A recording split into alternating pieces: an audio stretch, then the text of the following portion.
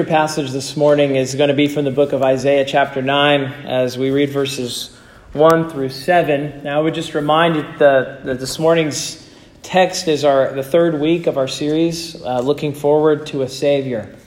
As we look forward to Christ from the expectant posture of the Old Testament. If we were in the Old Testament times, and if we had heard about Christ at various points in redemptive history, how would we think of the coming Messiah? And so what we're doing is we're looking at that question from these various texts. And this morning we approach that question from the perspective of Isaiah and those who heard his prophecy in Isaiah chapter 9 of his book. So would you please stand this morning as we read God's word together?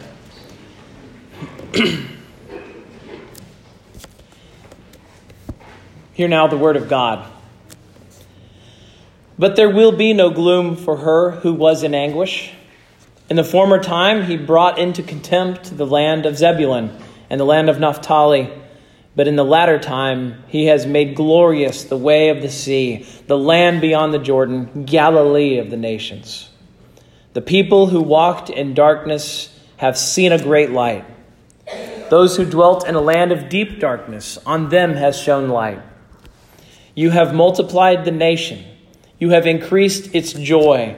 They rejoice before you as with joy at the harvest, as they are glad when they divide the spoil. For the yoke of his burden and the staff of his shoulder, the rod of his oppressor, you have broken as on the day of Midian. For every boot of the tramping warrior in battle tumult and every garment rolled in blood will be burned as fuel for the fire. For to us a child is born. To us a son is given, and the government shall be upon his shoulder, and his name shall be called Wonderful Counselor, Mighty God, Everlasting Father, Prince of Peace. Of the increase of his government and of peace there will be no end, on the throne of David and over his kingdom, to establish it and to uphold it with justice and with righteousness from this time forth and forevermore. The zeal of the Lord of hosts will do this. Thus ends the reading of God's holy, inspired, and inerrant word. May he lay its eternal truths on our hearts this morning. Let's pray together. Lord, would you comfort us with the promise of your Messiah today? Whatever our struggles or challenges, would you take the text, send your Spirit, and make your word come alive in each of our hearts? We ask it in Jesus' name. Amen. You may be seated. Have you ever had a time in your life when the bad news came and then more bad news came and the bad news piled on top of the bad news that was already there with the other bad news?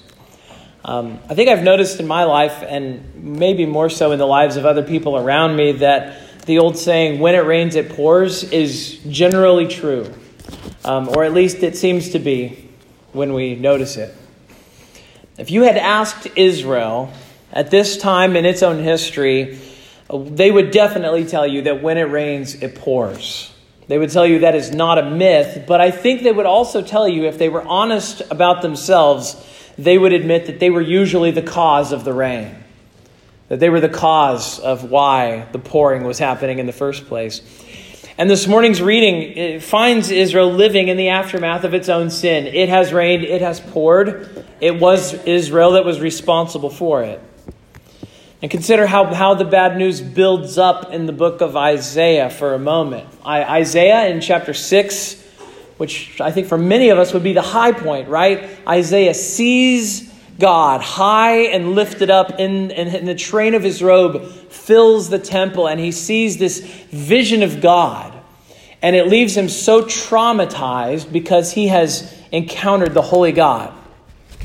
And for many of us, I think we think of Isaiah 6, and it's a tremendous high point as he sees the angels singing, "Holy, holy, holy is the Lord of hosts. The whole earth is full of his glory."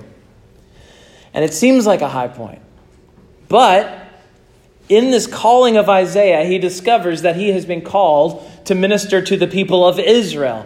And the message that he's bringing to the people of Israel is not a sweet message. It actually is a message of bad news.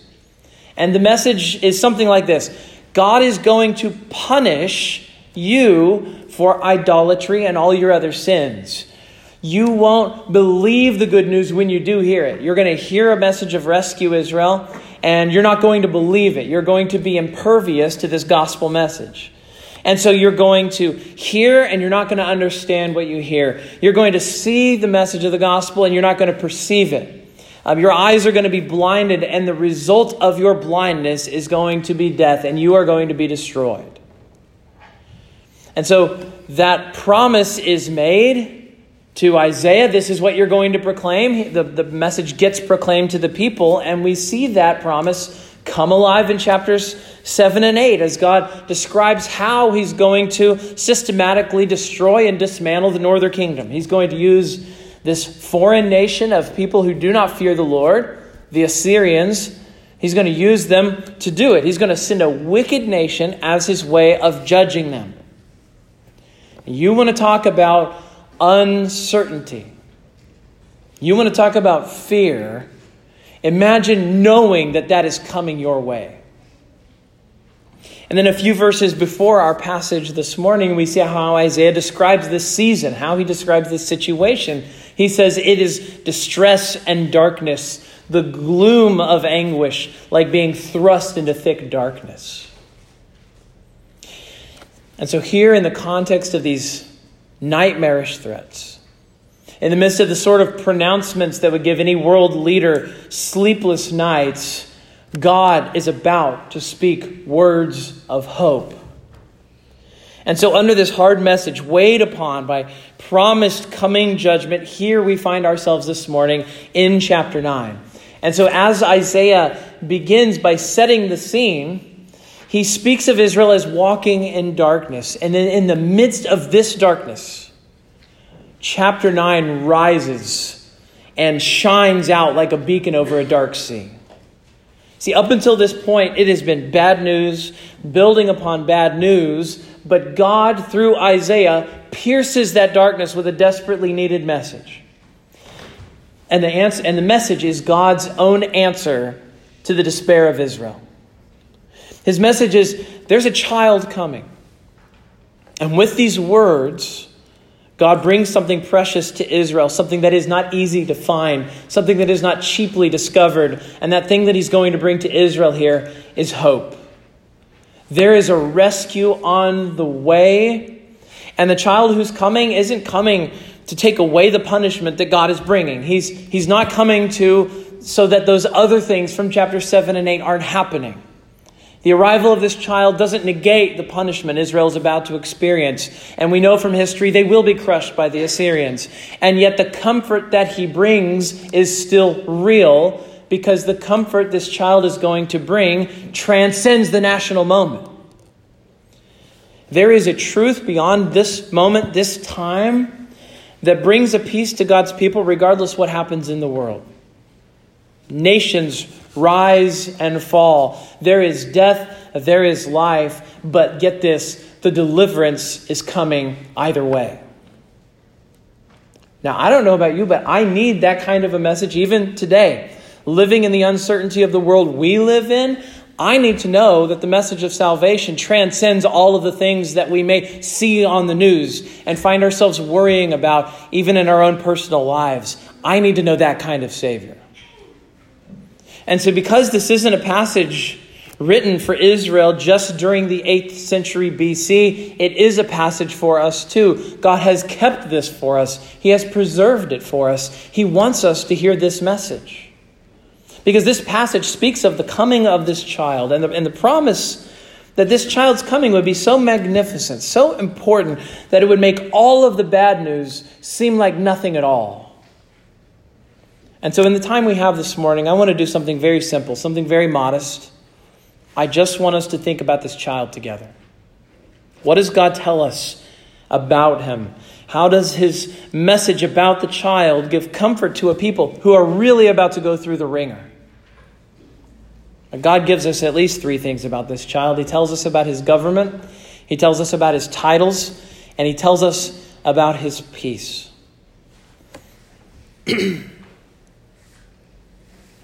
First, notice how God promises us that this child is going to have government. That's the word that gets used in the text. We see it in two places. In verse 6, he says, the government shall be on his shoulders. And then in verse 7, he revisits this idea of the increase of his government and of peace, there will be no end. Now, the word government here it's not talking about political government. He's not talking about the sort of government we think of when we use the word in the English language. What he's talking about here is kingly rule. He's talking about his own rule over the earth, over creation. I think it was Cornelius Van Til. It was either him or Francis Schaeffer who said, there is not 1 square inch of the universe over which Jesus Christ does not say, mine. And yet, he also doesn't picture an instantaneous government. Right? Think about this. It's a progressive thing. He's picturing for us a child whose government is gradual and it increases and gets bigger. In other words, it's progressive. His government is progressive. It starts in one place and it keeps growing. His rule keeps expanding outward. Think about this in terms of Jesus, right? When he was born as a baby, he had little or no government. Think about how much government a baby has. A baby can't even self-govern. A baby can't decide where they're born. A baby can't decide the circumstances of their birth. They can't even control their hunger. Babies can't control where they go to the bathroom. They have no self-control whatsoever. They are completely at the mercy of their parents. They have no sovereignty, no strength. And this was the case with Jesus. When Jesus was born into this world, he was born as a baby, as an infant, and he was as helpless as any baby you could possibly imagine. And yet the passage says that his government would increase. And it says that the increase of his government would have no end. And so his government increases exponentially. And we see that happening even in the life of Jesus. Think of Luke chapter 2, verse 40. It says in the text that the child grew and became strong, filled with wisdom, and the favor of God was upon him. That is a picture of his expanding government. He's getting older. He's learning to read. He's learning to control himself. He's learning to understand the world around him and what kind of rule he actually has.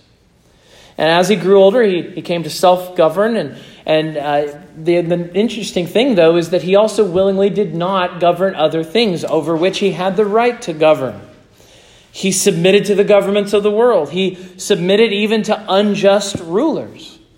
He stood before Pilate, and he accepted the verdict of the magistrate, even though it was unjust. He submitted himself to death, even the death of the cross. And then, of course, we have Philippians 2. And Philippians 2 reminds us that his government continued to increase. What does it say? It says, therefore God has highly exalted him and bestowed on him the name that is above every name, so that at the name of Jesus every knee should bow in heaven and on earth and under the earth, and every tongue confess that Jesus Christ is Lord, to the glory of the Father. Do you see his government increasing there? Even there. What does the Apostles' Creed say? The Apostles' Creed says, he ascended into heaven and sitteth on the right hand of God the Father Almighty. From thence he shall come to judge the quick and the dead. Now, what does the Creed speak of Jesus having? Authority over the quick and the dead, the living and the dead. You see even more so his government increases. And then we see his government increase even more in Acts chapter 2. After he has ascended, the Spirit comes down, and the Old Testament promises of books like Joel start to come true. People hear the gospel message. They speak in languages that they normally wouldn't be understood in. The people begin to believe and be converted, and then they hear the word, and then they take the word home to their families and take the word home to the people that they're from. And the gospel begins to be spread all throughout the world, throughout the Mediterranean, into Africa, into Europe, into Asia even. And today that government of Jesus increases even more. And now you have nations as far off as China, where you have one of the largest Christian populations in the world. And if the information I have is accurate, actually, then if an organized Presbyterian church were to be formed in China, it would be the largest Presbyterian denomination in the world. What are we talking about here? We're talking about the government of Christ. It's his government increasing exponentially throughout the world. And for God, speaking to Isaiah, he wants his people comforted by that thought. Comforted by the rule and government of this child. The idea that this child wouldn't just come, but that he would come to govern and rule and reign as king. The second way God comforts Israel is in the midst of their trouble is with his titles. In verse 6, Isaiah calls Jesus by 4 names, actually, and each of them is meant to bring their own unique comfort to Israel. Think of this. The first precious name Isaiah gives to the Messiah is this name, Wonderful Counselor. Wonderful Counselor.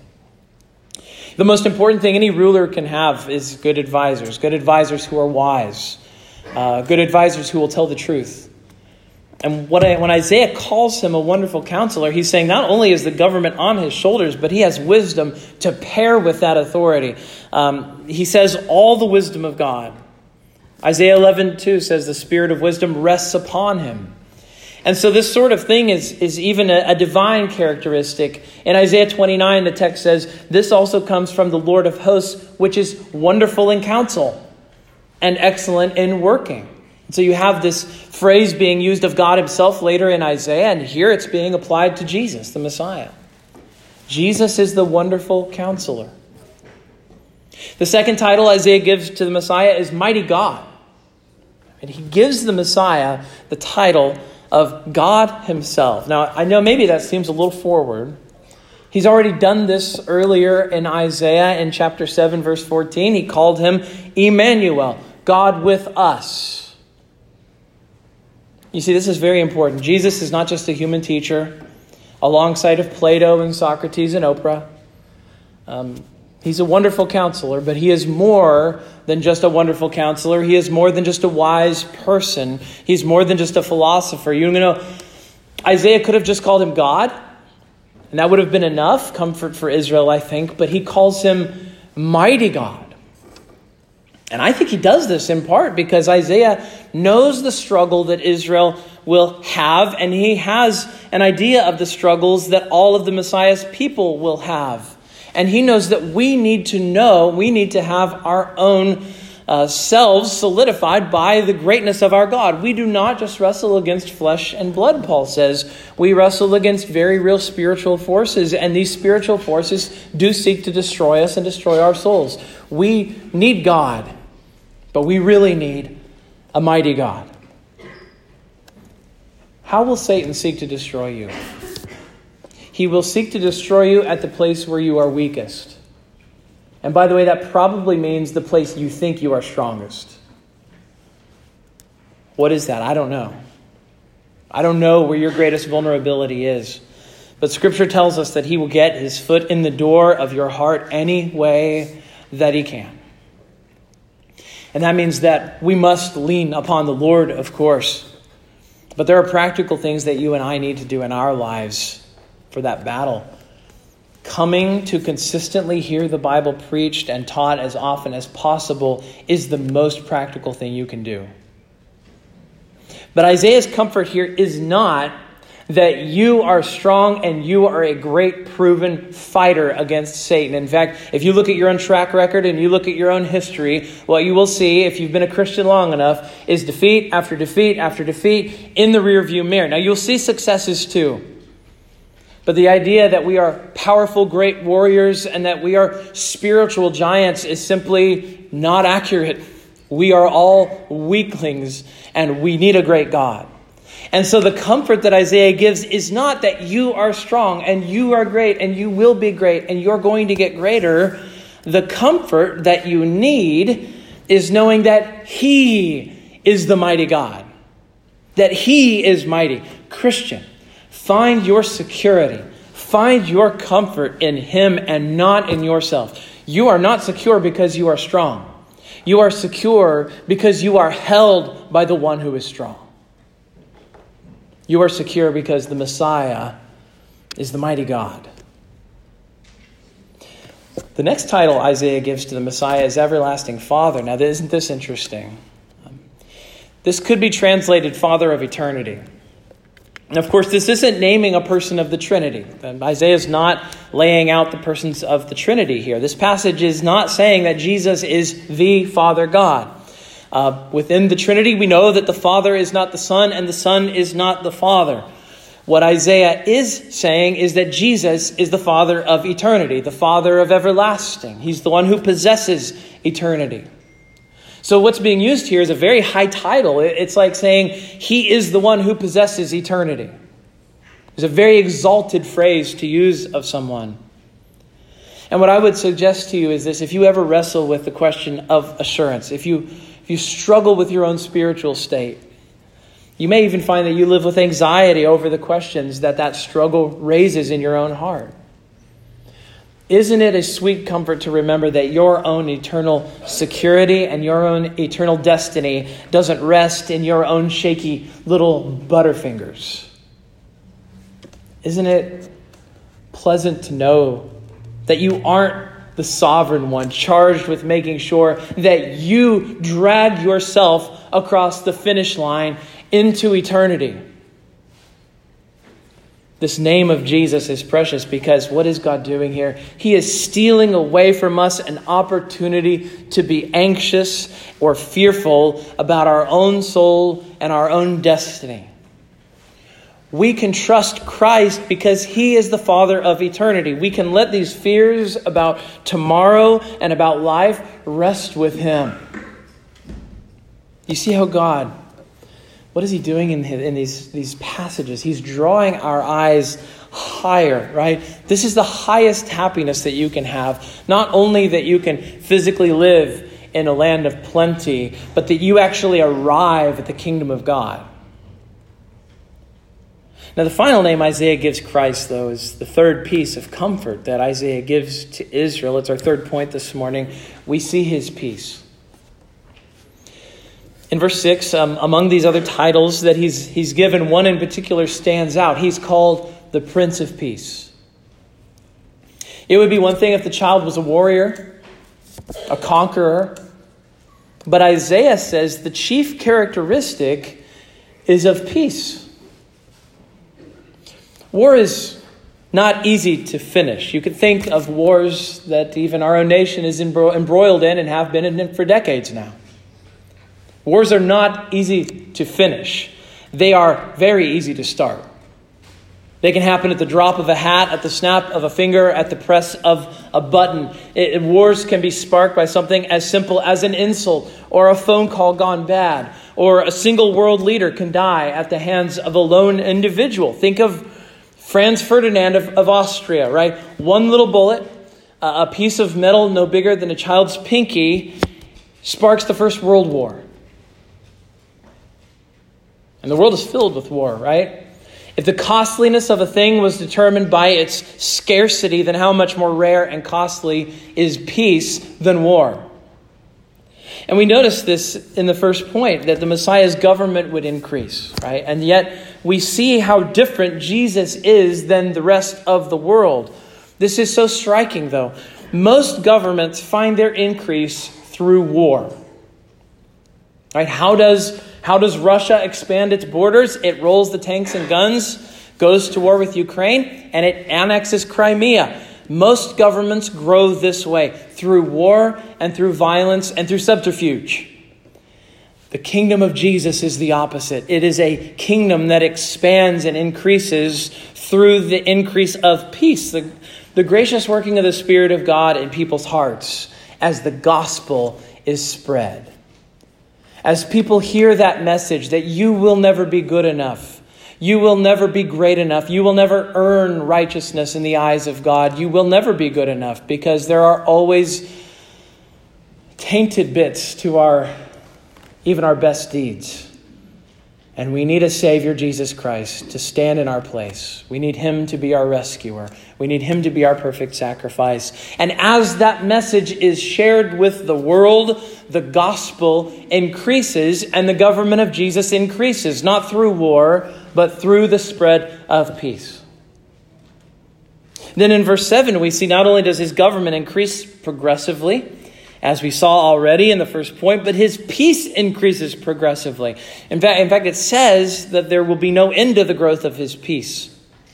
Scripture says that his rule will spread from one side of the world to the other. This morning in the youth group, we were reading in the book of Zechariah, and we were reading in chapter 9, verse 10 of Zechariah, and it explains this so well. Listen to Zechariah. He says, this is God speaking to Zechariah. I will cut off the chariot from Ephraim and the war horse from Jerusalem, and the battle bow shall be cut off, and he shall speak peace to the nations. His rule shall be from sea to sea and from the river to the ends of the earth.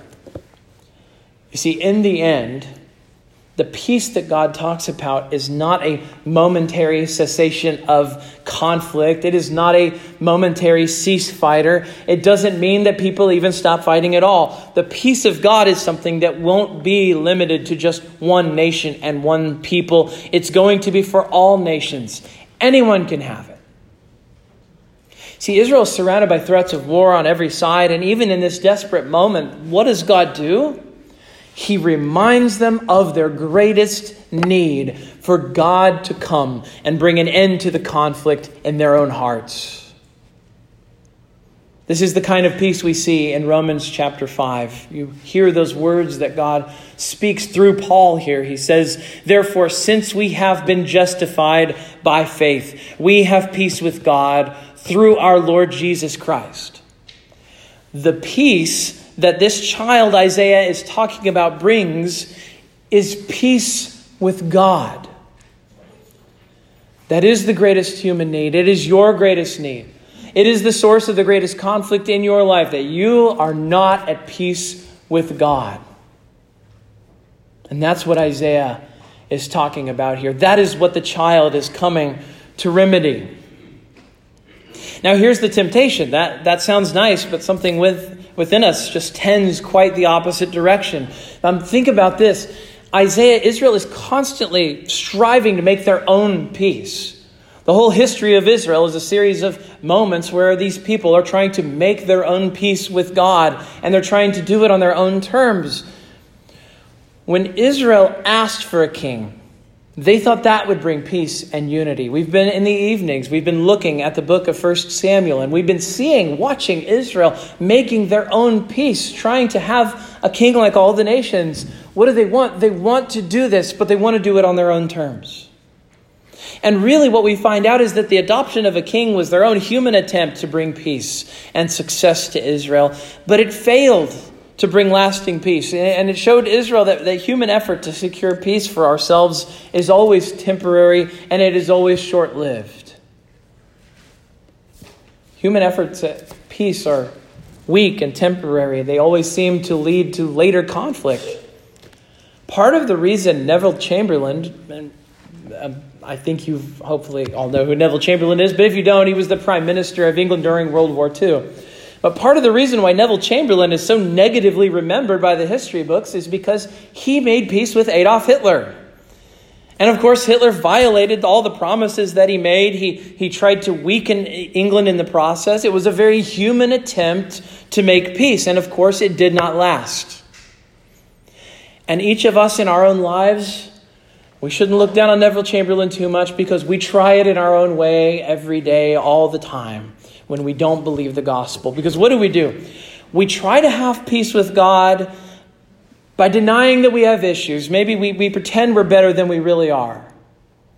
Or we try to have peace by fixing our eyes on ourselves and focusing on our own effort. Maybe we say things to ourselves like, I know I have peace with God, I go to church. Or maybe we'll say, I know I have peace with God, I try to be a good person. Or we say, I know I have peace with God because I want to make other people happy and I have good intentions in how I live every day. Any answer to the problem that includes personal pronouns like I or me has the wrong focus. The answer to real peace isn't in us. Any answer to peace that finds its security and source in us is the Neville Chamberlain path of peace. It is frail and it is failing. But unlike the peace that comes by human effort, this child in Isaiah 9 brings lasting peace. Peace that can't be stolen away. Peace that isn't built on a shaky foundation. Think about this. Israel is surrounded on every side by threats.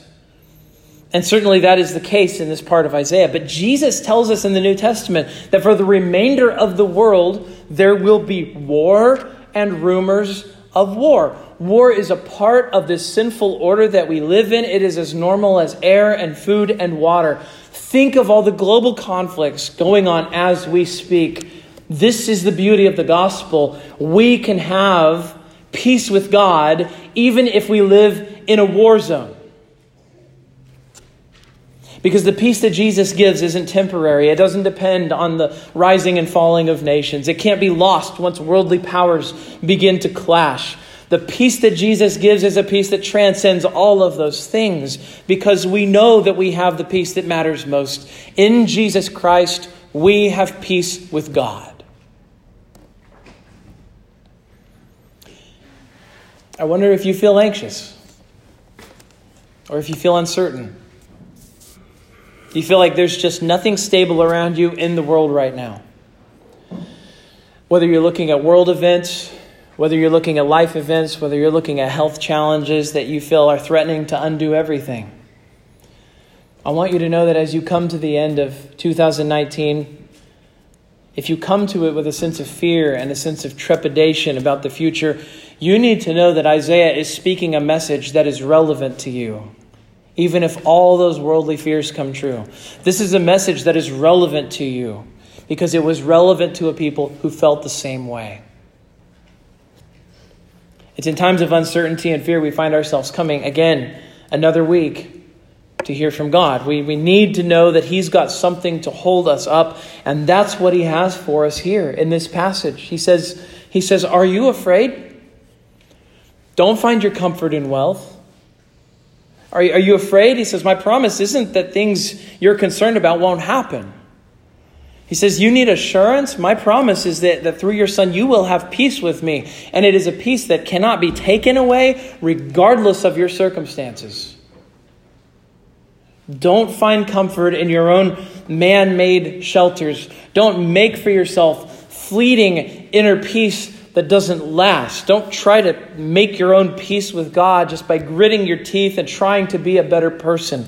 All of these things will be failed attempts if they are not done by faith in Christ. And that was always God's plan. This is what we need right now, isn't it?